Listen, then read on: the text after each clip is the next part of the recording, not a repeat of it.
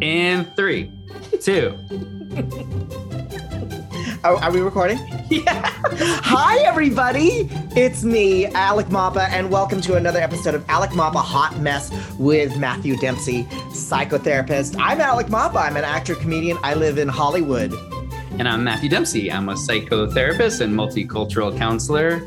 And I just got my COVID booster. Hey, how do you feel? I was going to say, I just wanted to throw that out there at the top of the show. How does it feel? Because I got it just in case I'm not 100%. Oh, you got yours last week. Yeah, I got it. I felt sleepy. I was fine, and then the next day I was kind of droopy. I was like, yeah. How do you feel? I'm feeling kind of okay. Maybe just like a little kind of sleepy, but I've been pretty on it. My doctor told me to take a couple Tylenol every 4 to 6 hours, right after for the next 24. So doing that, and I'm feeling okay. How did you feel after the very first one? The very first one I got, I felt really sick. I had COVID about a month before I then got the vaccine. That's right. Yeah, you actually had it. Yeah, you actually had it. And I felt almost like I had COVID again for about 36 hours. It was like the exact same symptoms, but it was only 36 hours and then went away pretty quickly after that. The second shot, nothing, or kind of what I'm feeling right now, which is just, it's like not really much of anything, just a little tired, and that's about it. After I got the first shot, I had a fitting for a pilot I was doing. And I had given them my pre-pandemic sizes. I don't know why. I don't know. I didn't even measure that. It didn't even occur to me, like, you've been doing nothing but drinking and eating. And so I rolled in and I was feeling sick. I was feeling like it was all the way in Culver City, and I showed up and I felt like I was just underneath the flu. Right. Yeah. That feeling of like, I'm about to So I went and they tried on the first pair of pants. It was a Tom Brown suit, very chic. Could not close it. No, couldn't close it? Couldn't close the button. My belly was hanging over the edge. And then they tried on another pair of pants, going a size up. Yeah. Couldn't close it. Yeah. Tried on another. And I just ended up feeling like so sad. Oh, yeah. And I was like, I felt like I was about to cry. I was like, I'm so sorry, you guys. These are my pre-pandemic sizes. And I've been eating Oreos for a month, for 12 months. And I just felt so horrible. As if just living in a global pandemic and the emotional shit that we're already having to deal with at that point wasn't enough. Then we've got all kinds of things like dealing with putting on weight and having to deal with symptoms from a COVID shot. And then I had just met these people, these designers and everything, and I didn't want them to think that I was delusional. Right. Like I walk around going, I'm a size 6, I'm so skinny. And then I show up and it's like, yeah, I think everybody gets it. I think everybody understood. There's a lot of forgiveness happening over the last year and a half. It was bad. My point was, it was a very sad drive home. And they saw how upset I was. They were like, it's okay, Alec. It's all right. Everybody, don't worry about it. And I was like, you're not so bad. I'm not so bad.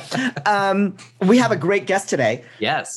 Allison Stoner, who started out as a child star, and she's this amazing dancer.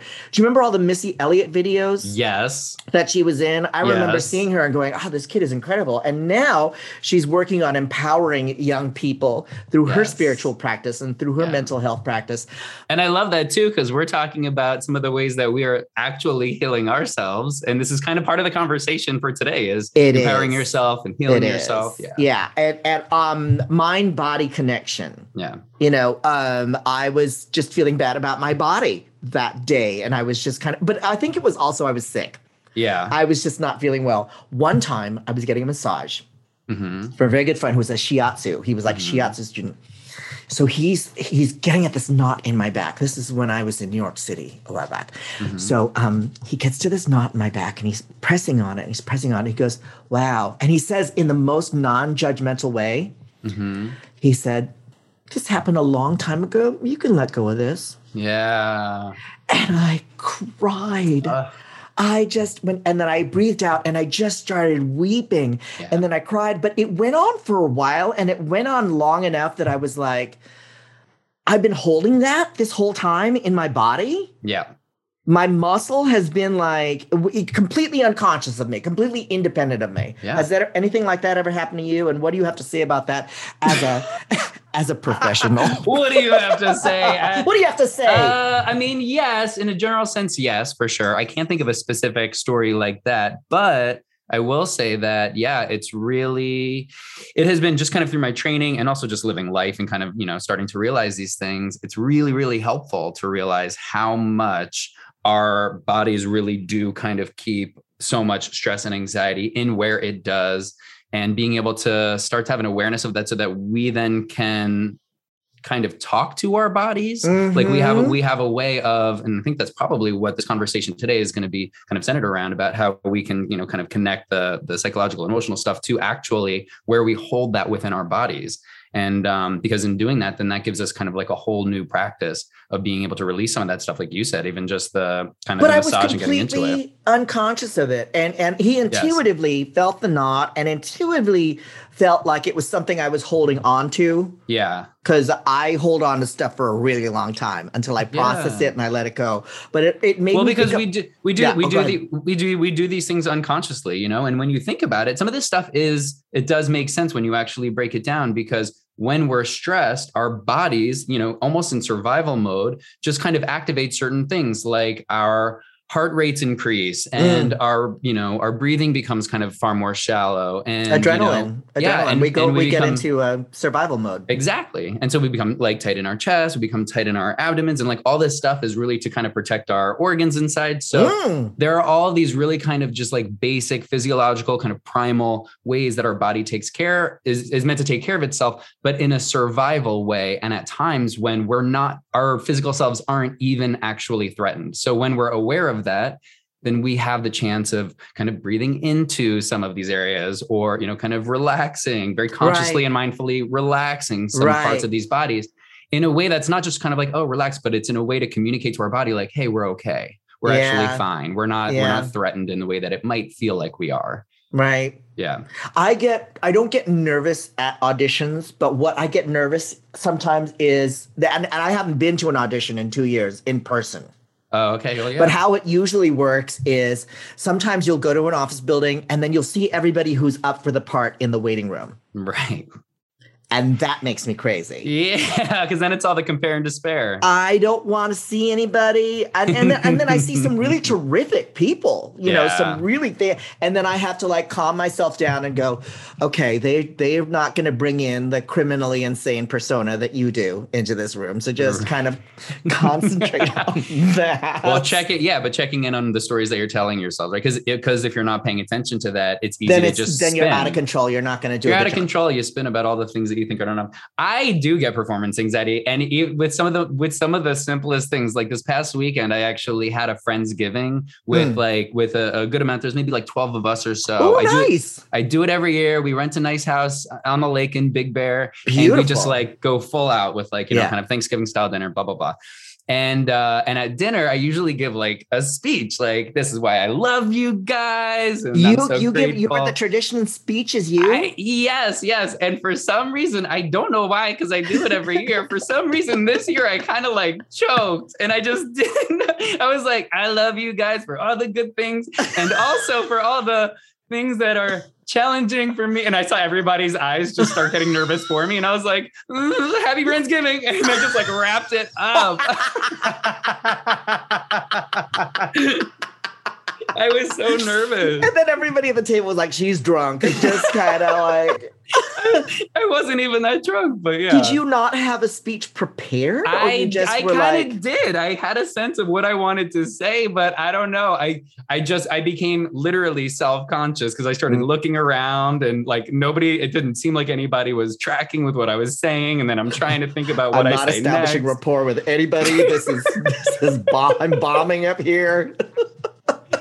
Anyway, so and that was in a room full of people that love you, that love me, that I know. Like, there's no rational sense for it other than I had just become nervous that all of a sudden I was showing something that was inadequate about me, and people weren't going to love me, like all that bullshit, So, but what I will say is, even if in the moment you can't, rewrite these narratives for yourselves or kind of talk yourself off that ledge, in the aftermath, I was very much like, it's okay to stumble. It's okay. Like you weren't perfect. You didn't land that one. People weren't like weeping out of joy. So bad. I'm not so bad. It's and did you make your charcuterie board? Did you make it? I did. Oh my God. I made my charcuterie board. This is another And it was beautiful. Story. I bet it was absolutely beautiful. Okay. So we have this beautiful house on the lake. That's like, we've got our own private dock. Like it was nice. And I made this massive charcuterie board. I pride myself in this freaking charcuterie board. We went down to the lake, set it all up. Everybody's having a great time. We're having some wine. We're eating the charcuterie board. And I'm like seeing ducks that are kind of like not really too close. But they're like kind of like close enough that I start like throwing crackers because I want to get them in part of the moment. Right. And at one point I kind of am like running to the end of the dock to like kind of like really throw some crackers to get these ducks in the moment. And I fully fell into the lake. I just actually plummeted. You ran off a pier into the lake. I started running and I didn't realize how wobbly it was going to be. And I also had a couple glasses of wine in me. And then we just toppled.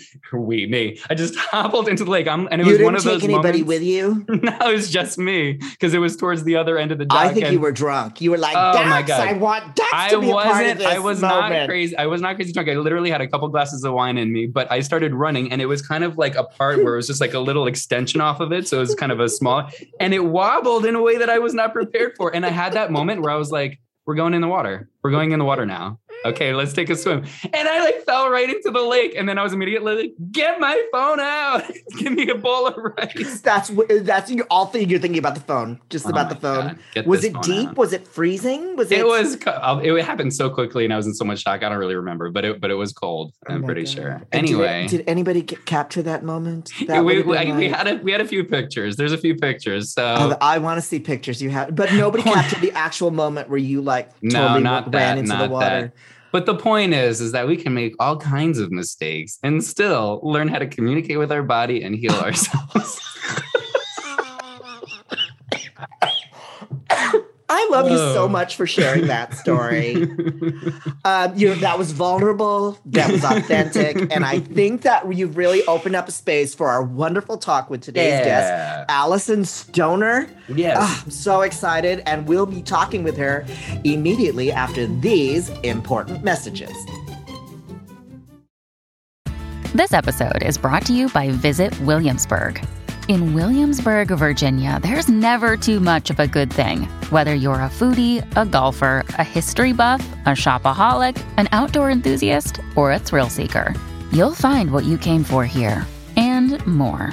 So ask yourself, what is it you want? Discover Williamsburg and plan your trip at visitwilliamsburg.com.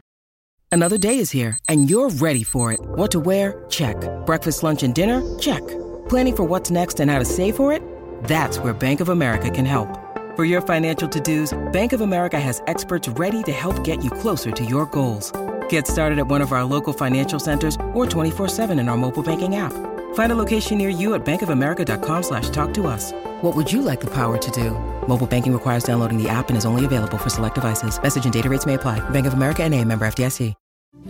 I'm really looking forward to talking to our guest today. She's an author, multidisciplinary artist, and global speaker. You may remember her as the 7-year-old dancer in Missy Elliott's music video, of course. She also performed in more than 200 films, TV shows, and tours, including Disney Channel's Camp Rock and Phineas and Ferb, and film franchises Step Up and Cheaper by the Dozen. Since that time, she has co-founded Movement Genius, which is a digital studio using movement to improve mental and emotional health. She also just released her ebook, Mind, Body, Movement, which helps you reconnect with your body, improve relationships, and uncover the habits that are keeping you stuck. Welcome to the show, Allison Stoner. Yay! Yay! Welcome. So when was the last time you fell into a lake in front of people? Well, it reminded me, I'm from Ohio and we lived on a lake. And when you described the ducks, I was thinking of the geese that used to try and tango with all of us during our social gatherings. And I had to be 3 years old, but I don't have a story of falling into the lake. However, I do have a story of trying to go fishing with a friend, and she had never been fishing before. And so she drew back the line with me behind her directly, and the hook went into my neck. and stayed there. And she was like, why isn't this releasing? Like, why can't I cast the fishing line? I got a big one. Much heavier than the average. Yeah. And thankfully my great uncle was out there and was like, hold on. Cause there's that little extra barb.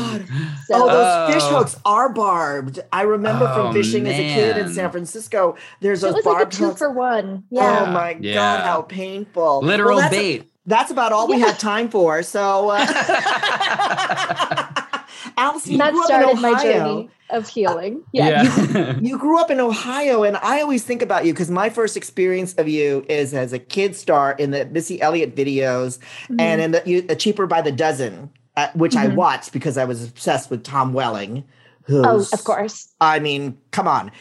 Do you know who that is, Matthew? I don't know. He starred in Smallville on the CW, which literally did he play Clark Kent? He played Clark Kent. And I remember it was like the poster was of him tied to the corn stalks out. And it was just like, oh my God, what's happening? So I know you from that. So back to Allison because she's our guest. I have a Tom Welling story if you want that as well. I do want to hear that. I do want that story. How does your childhood in Ohio get you into this crazy universe that is show business? Tell us about how that tracked. Yes. So I started dancing at 3 years old, just as a hobby. I don't know at 3 how conscious you are of the decisions you're making with recreational activities. And then I, around 6 or 7, was invited to join this modeling studio, just kind of a way for young people to express themselves. But they would take annual trips to these large conventions in New York. And people have heard of a lot of the different conventions being scams, but this one called IMTA, it was not a scam. It was so legitimate that it changed my entire life.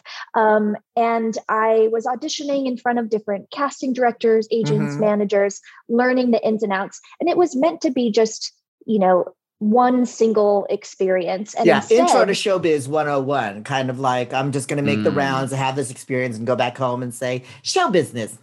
Yeah, right. And we loved performing. My sister and I both loved dancing.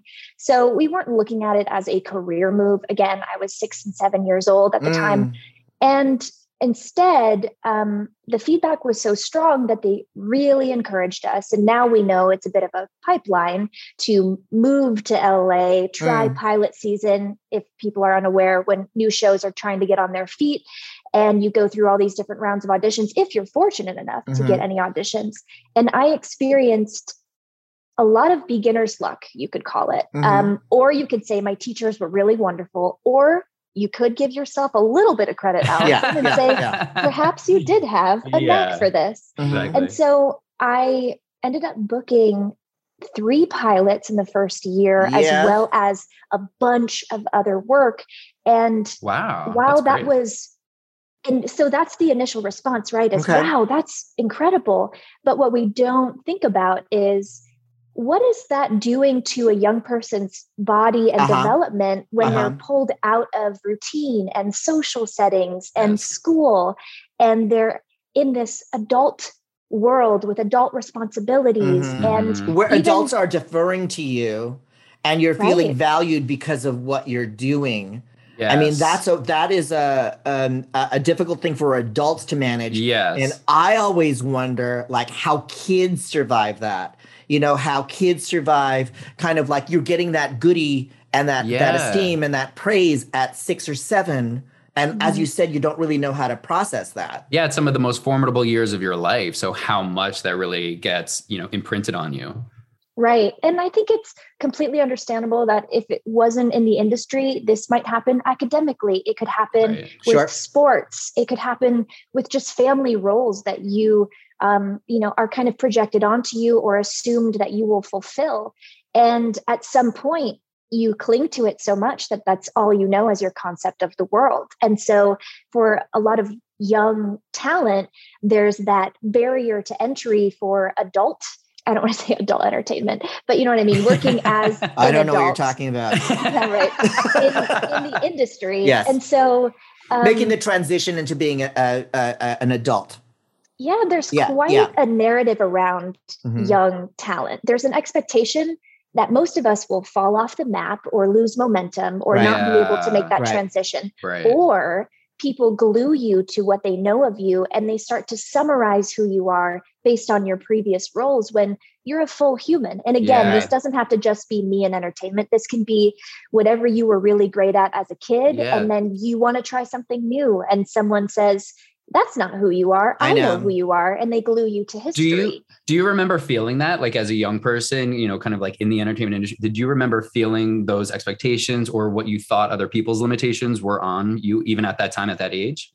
Oh, absolutely. Because again, I was quite fortunate to have this sort of three-pronged career where on the one hand, I had dance and I was, you know, performing with these established rappers and hip hop artists, which was already very unconventional as like a little white pipsqueak. But it was a beautiful way of showcasing what it was like for me to understand different culture, to understand different music genres, to understand different legacies and be in different spaces that I'm frankly a visitor in. I didn't grow up in the neighborhoods with Missy, but I didn't even think about that. That must have been really informative for you to be a white girl in a space with Black entertainers and to have that experience.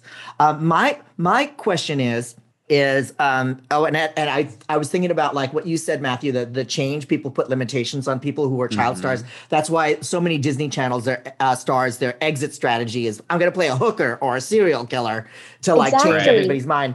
Now, what frame of mind, I'm always worried about, like, you know, whenever I did a sitcom and we had child stars, when the kids were great, it's because the parents were great. And when the kids were awful, the parents were awful. So where were your parents in this? Where were they? I mean, walk us through who your parents were, the type of people they were in order to take you to New York when you're 6 years old or to put you in this position when you're so young. Yes. So I'm so glad you brought that up because it's easy, I think, for people to demonize the parents and to say, why would you subject your child to something? But what is hard to explain is that once you're on the hamster wheel in entertainment, things are happening so last minute and so unexpectedly, and you don't have any tools in advance to know what to anticipate, that a lot of times you're just playing catch up and suddenly it's, oh, you have this huge audition. This could make or break your child's career. Can you just pull them out of school for today and today only? And then tomorrow, oh, you got a callback. So now suddenly the entertainment industry is causing you to reshape and remold in a way that I think both the parent and the child lose a sense of autonomy, and it can feel disempowering the way it's structured. When you have an agent and manager and you're new to the industry, a lot of times you think I'm earning their attention. I have to prove myself so that they'll submit me. When in reality, once you're a little bit more established, you realize, oh, I guess these folks actually work for and or with me to amplify this, you know, lane that we're trying to carve. And so my mother was an executive meeting planner, which made her wonderful at staying organized and staying on track and getting everywhere on time. And I couldn't be more grateful for that. Yeah.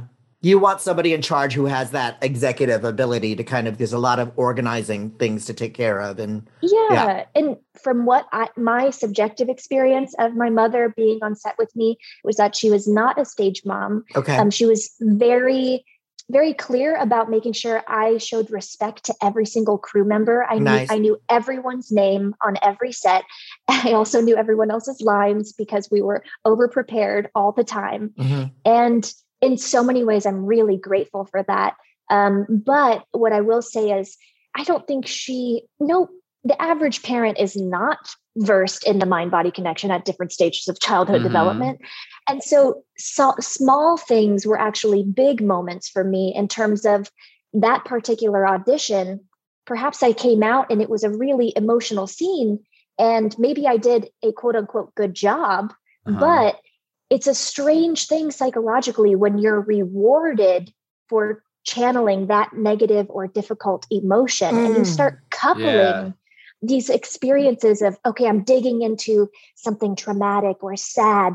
And then I did a good job and now I booked the role and now I have a livelihood because I can do this. Yeah. And it creates this weird matrix. Yeah. But the average parent is, just wanting to support and encourage. And also, she was very protective. We didn't go out on certain auditions that contain certain kinds of content. But even in the room, the parent is not in the room when a director or a casting director is going, okay, let's dig a little bit deeper. What if? And you experiment, right? Was that anything like, the way they were talking about it now is so lovely and understanding and accepting and kind of like requires the faculties of like an adult to be able to achieve that kind of understanding. This sounds like something you processed already. Yeah, it sounds like it was something. Was there a period where that you felt resentful or, kind of upset with your mom or your parents because of things? Well, I want to pause for a second and just tell you and show you, I'm holding my right thumb, which is something I only do when I'm like slightly uncomfortable and vulnerable, which is really lovely. I'm glad to be sharing this with you. And normally I don't talk this candidly in this way about these things. Sure. So I actually love this moment. I just wanted to name that. I have this from back when I used to suck my thumb as a baby. I still do this. Anyways, so just recognizing our habits, making that mind-body connection. Is that okay to have this conversation? Totally. Absolutely. Okay. Yeah, only if you're comfortable. We're all about like agency and creating a safe space, but we're really never going to go your most painful childhood memory. Go. No. That's not going to happen. And I wouldn't offer you that anyway. I thankfully have boundaries and know my edges. But there's just a little bit more sentimentality to this conversation. Yeah, absolutely. So when it comes to having resentment for my parents, I will be completely transparent because I feel that I've been more conditioned to not speak ill of anyone else or to assume the responsibility. It's actually been difficult for me to accept that there are some things that maybe didn't go as planned or as that weren't very healthy for a young person. Whether my parents meant to do that or not, it's still a process for me, even as an adult, to accept that, if I have some anger around this, there's another opportunity for healing. But in order to do that, I do have to let some of that surface and face it. That's what this show's about. It's like the minute you decide to get well, it's not like pink paint gets poured over everything. It's a hot mess wading through the stuff. And as a parent, I mean, my husband and I have been parents for a good 11 years. We adopted our foster kid when he was 5. And as a parent, we don't wake up in the morning and say, how am I going to fuck up my kid? We are literally doing the best we can at all times. And at the end of the day, I look over things and I go, okay, I wasn't 100% there. I didn't do that as well as I could have, but it's a weird thing for me to be in this position, you know, but like as an adult processing my adult view of my parents and being a parent myself has given me a big space for forgiveness. Yeah. A lot of compassion. And I also, Allison, I like what you're kind of starting to talk about now, which is allowing yourself to kind of like have some of these feelings come up. Like we're kind of taught like, don't be angry. You have to be forgiving or be understanding, like that kind of, like wholesome, shit. But like, I remember there was a time when I was in a relationship for about 3 years. And at the end of it, the guy that I was dating out of his own kind of anger and resentment had like, kind of kept a lot of like furniture and money that we were supposed to be splitting. And so I was really pissed off, but I remember in the moment being like, nope, I'm not getting mad. I'm not going to get mad. That's his bad energy. And I was talking to my friend about it and trying to be all cool about it. Like I was so evolved. And he was like, you can be mad for a little bit. Like you got to let some of that emotion come out. And I did. And I'm glad I did, because otherwise that shit gets stored in us in really toxic ways. I know. And especially with a performer where the demands are on you as a kid to just kind of be on and ready and pleasant and everything. So having pleasant. Yes. And having boundaries and having thoughts that kind of deviate from that, did that seem radical to you? Did that seem like a very big deal? Absolutely. And in my hardwiring is a perfectionist, overachiever. And so I was really great at stifling anything that was counter to being pleasant. And you're a gay guy. You're a gay man. There's also like, that's us. Yeah.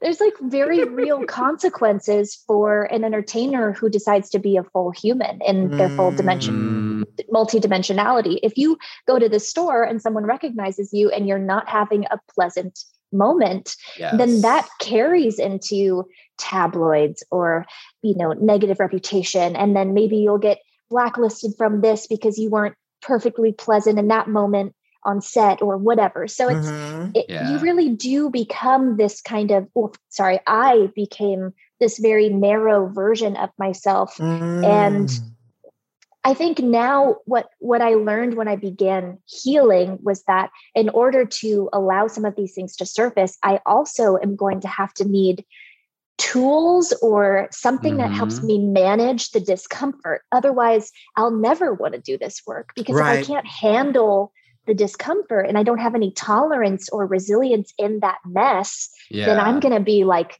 I'm going to feel like I've completely come undone.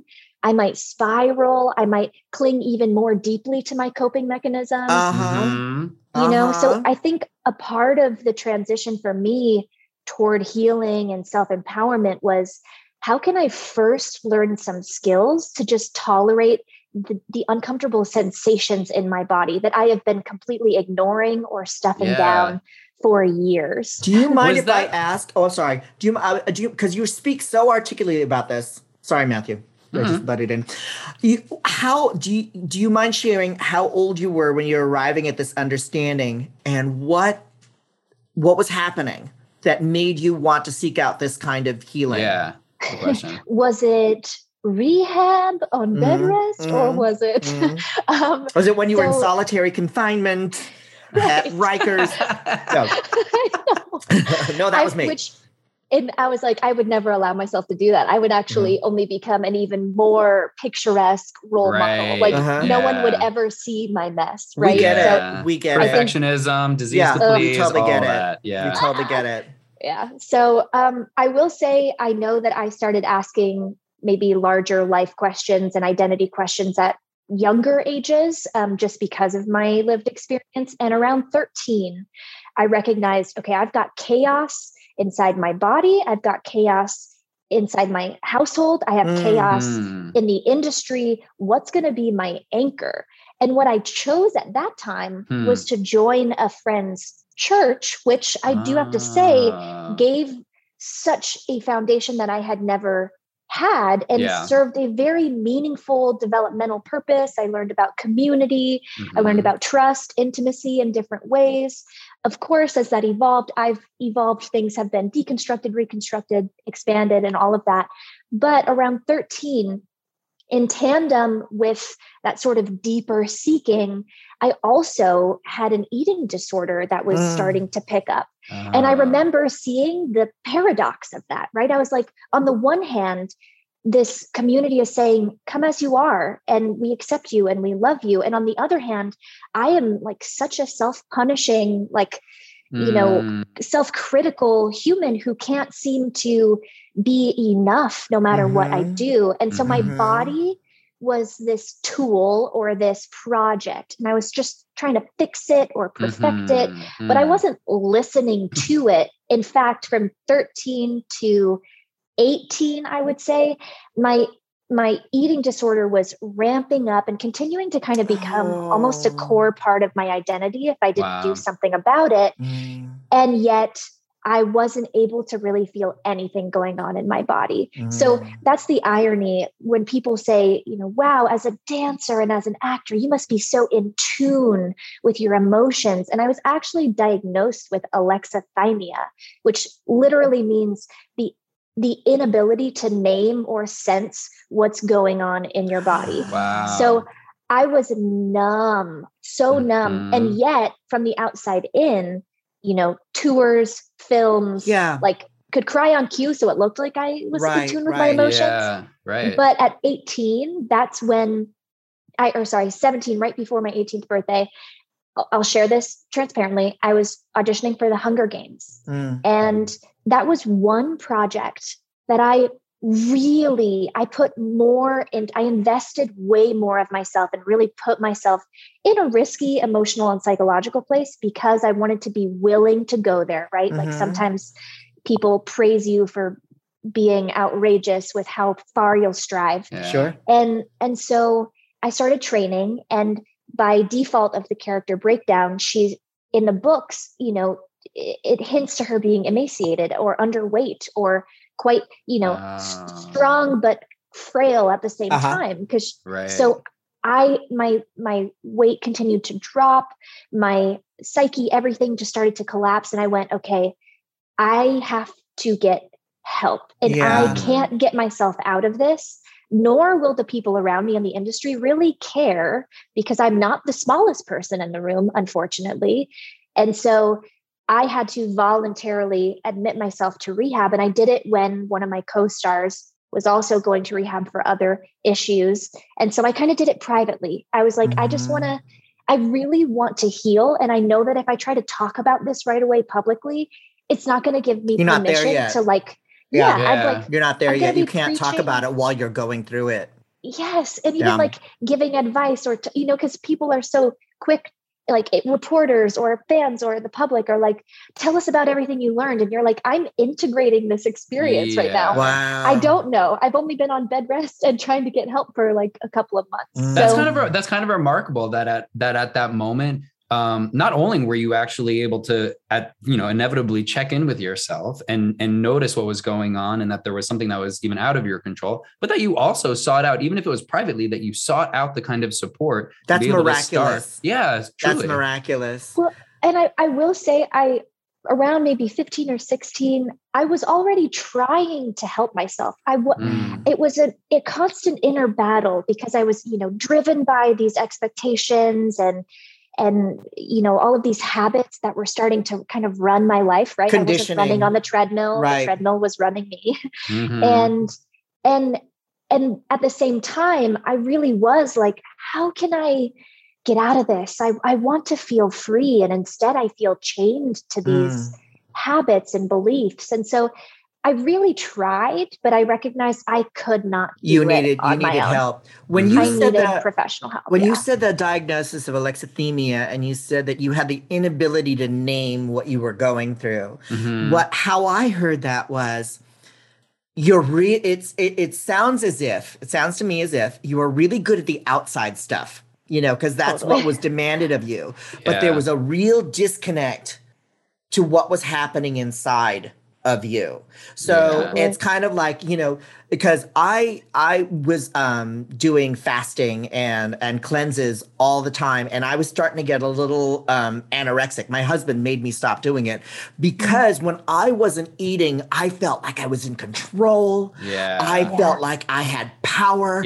I was like, I have a 26-inch waist. I'm so skinny. I don't need food. So it kind of like and that was the very first time I got the rush of an eating disorder. Why? Because I was like, I'm starving all the time. How could anybody do that? And it's really about trying to take control. Yeah. But it sounds like, when this is, but then all of a sudden that starts to take over the outside the stuff. thing you're trying to control ends up controlling you. And that's such an intense journey for anybody. I think that's such a great distinction, Alec, too, about how, and I think any of us can kind of relate to that too, on some level, that when you kind of like have a rush, like your ego is really kind of like telling you you're better than, and you have the rush of that, like I have control over, these things.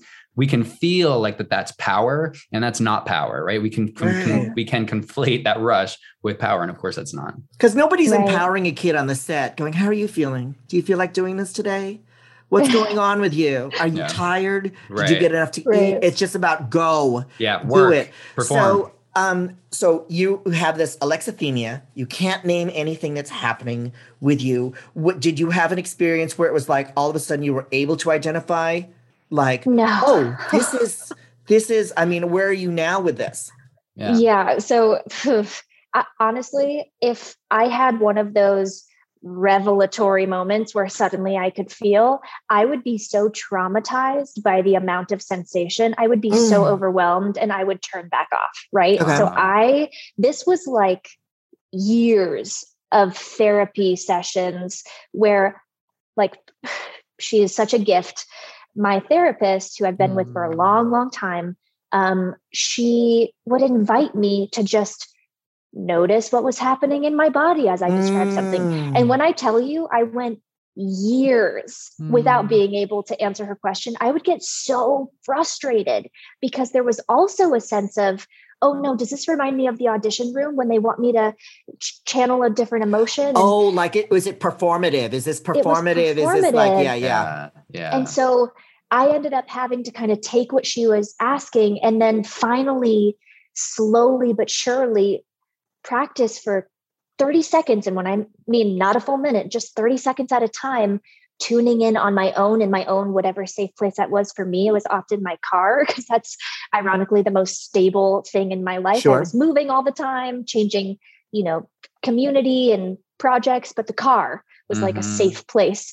So I would just sit there and let something bubble up. And then I would also have to build trust with myself to say, okay, that's enough. That's all I can handle right now. Because a part of feeling into things and beginning to understand is also recognizing your capacity in that moment. Like I can't dig forevermore into my sensations. I will reach my threshold and it will end up in me overreacting the other way. Right. That's my response. So I had to painstakingly, one day at a time. And I mean, I literally wrote on multiple cards, 1 day at a time, 1 hour at a time, 1 moment at a time, and just repeated that to myself, especially coming out of rehab, where you're like, okay, I've learned some skills, but now I have to apply them on my own. And there's temptation or urges, or I still have the thoughts. What do I do with them? Like, you have to do it one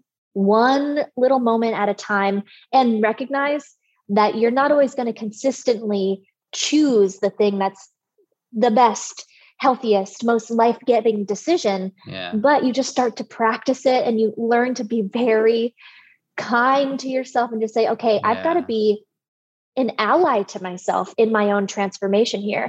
Because not many people can dig deep into your psyche and in your heart space and be like, we totally get it. You can do it in this really, complicated moment. It's like, you got to really learn how to build that inner voice of support. We talk often on this show about reparenting. And this is kind of what we're talking about right now too. And it makes sense that for all of us, there's no way that our parents are ever going to be able to know every specific thing for us. So we're always going to have to kind of fill in the gaps. And specifically with the experience that you had, it's like, how was your mom a child performer? How would she know what an experience like that is? So really having to then, kind of find these new tools, as we're talking about finding these new tools and then being able to apply them for yourself, and also giving yourself the space and the compassion and the patience and the forgiveness when, as you're moving through that in a really kind of messy way, and allowing yourself to re-regulate your emotional process. The forgiveness. I mean, I love that word. It sounds like, to me though, that like now in the space you're in now, just from talking to you, you know all of it. Like you know all of it. And it's no surprise to me that you're now sharing this in your ebook online, which you'll have to tell us about again. But I love the self-care that you showed in. I'm holding on to my thumb. And just kind of recognizing that naming moment. Naming it. It sounds like that sounds to me like you have a connection to yourself that you didn't have in the time that was the chaos. And that just must feel ultimately so much better. I mean, just a strong, healthy relationship with yourself. Like the way that you speak, the way that you talk about yourself and kind of to yourself, it's very much like the ideal kind of nurturing parent would be to a child. So like, what a strong, loving relationship. It has to be. It's so hard won. See, that's the thing about mental health. Sometimes it's a very hard won battle, but it's so worth it. Yes. 100%. Every single thing. Allison, you're like amazing. Like, I'm really energized by this conversation, and I'm so glad that you came on the show today. But before we wrap up, because we're already close to the end, I want people to know how, because especially young women, queer kids, anybody who feels like the disconnect between who I am really inside and what everybody's expecting of me. Exactly. Kind of needs to be a part of this conversation. Can you tell us real quick, what's the name of your book and how can people access it online?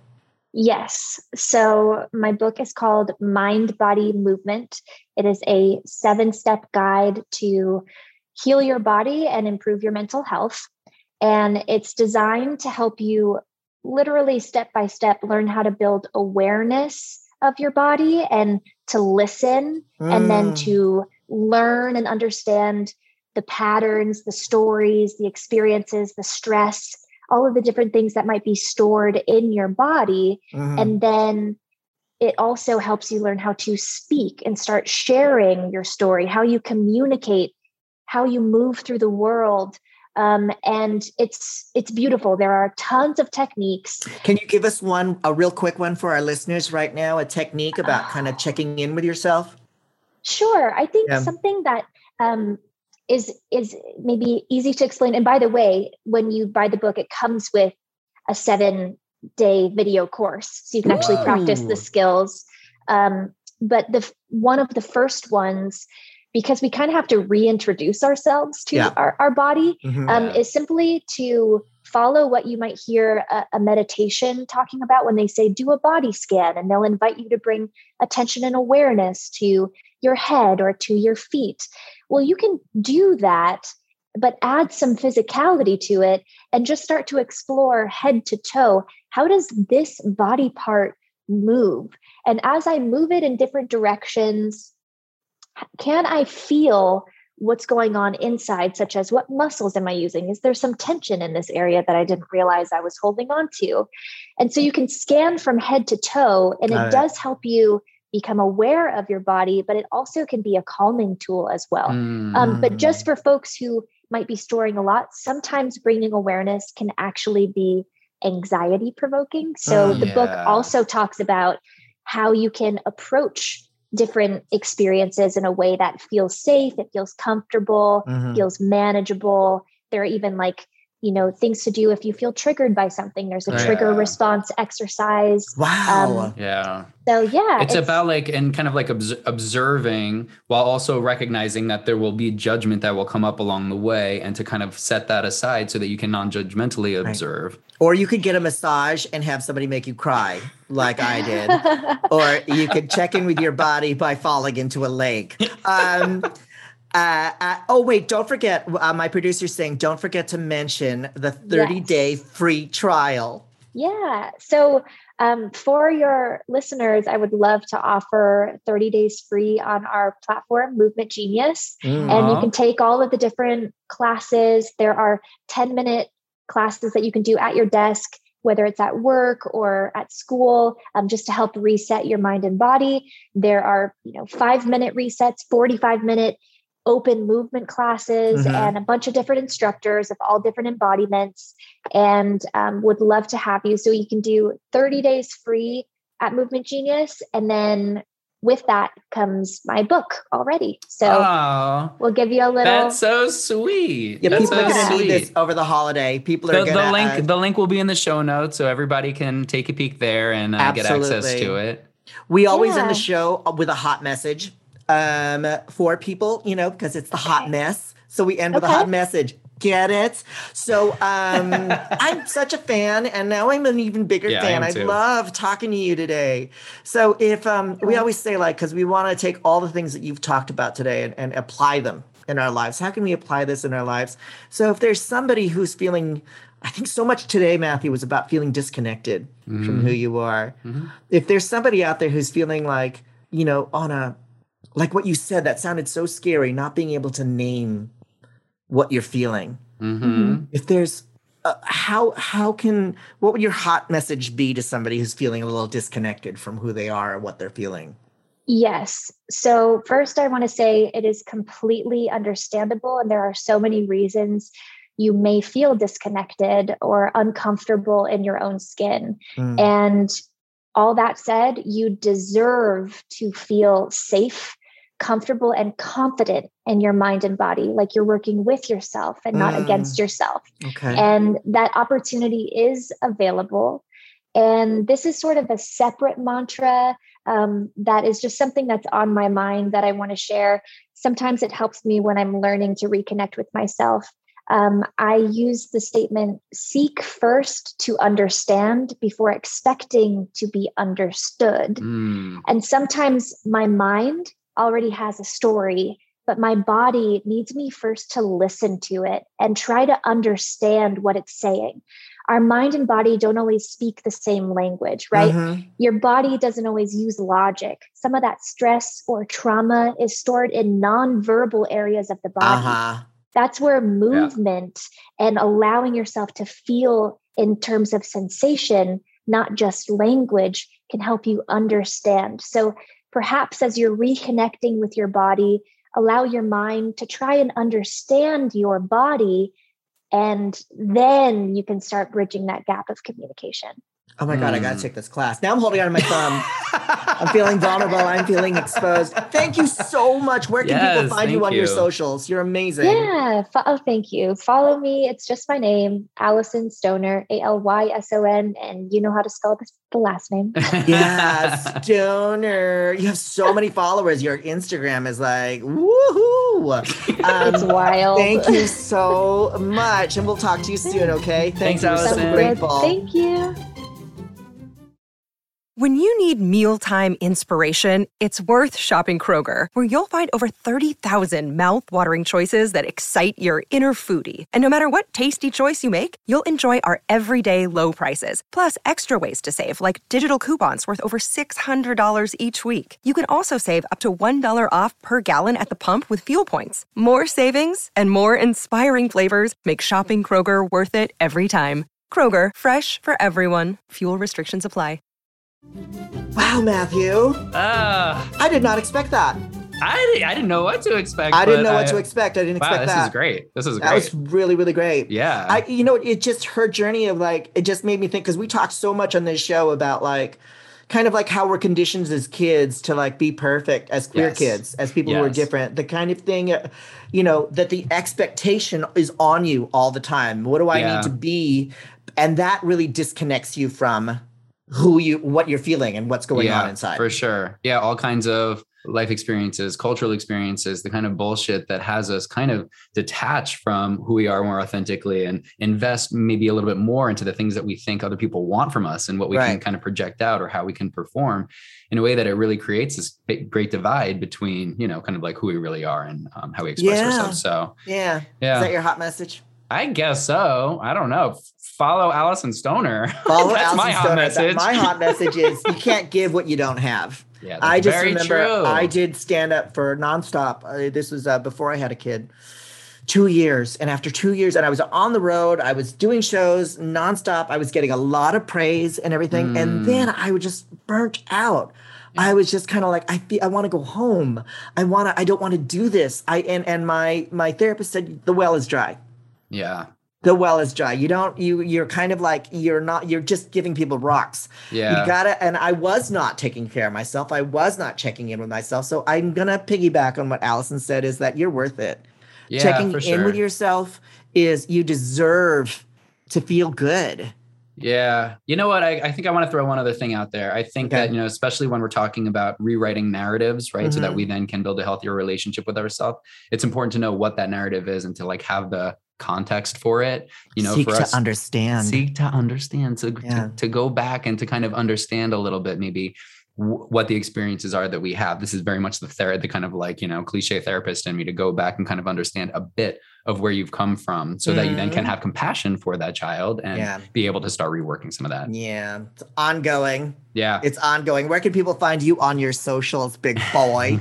You can find me at MJ Dempsey Psych on Instagram. I think that's where I'm going to leave it. I'm not using Twitter and Will Facebook you anymore. Post a picture of you after it's soaking wet after the thing? Just kind of, I want to see put that. it on my stories. It was on for 24 hours. Did you miss it? You're not following me? I may have every missed hour. It. You can find me on my socials at Facebook, Twitter, Instagram. You can also find us both at The Hot Mess Pod on Instagram. We love hearing from you. This is a mental health podcast. We just want to normalize this conversation and have fun. We're so grateful. Don't forget to download and subscribe. And if you tune in next week, we'll have more hot mess fun. We'll see you then. Bye. Bye, everybody. This has been a Stage 29 podcast production. The podcast is executive produced by Patty Ciano, LaFern Cusack, and Stephanie Kaysen. Our audio editors are Jackson Ruff and Jonathan DeMatti. Callie Keltz is the social media producer, and a special thanks to the rest of our podcast crew, Rawani Horenegay, William Cusack, Lisa Clark, Katie Brown, and Morgan Kaler. This podcast has been produced by Stage 29 Productions for entertainment purposes only. The contents of this podcast does not constitute medical or professional advice, do not reflect the opinions of this company, any of its parent companies, affiliates, subsidiaries, promotional sponsors, or advertising agencies. The views expressed by the hosts and guests are their own, and their appearance on the program does not imply an endorsement of them or any entity they represent. For more information, please go to stage29.tv.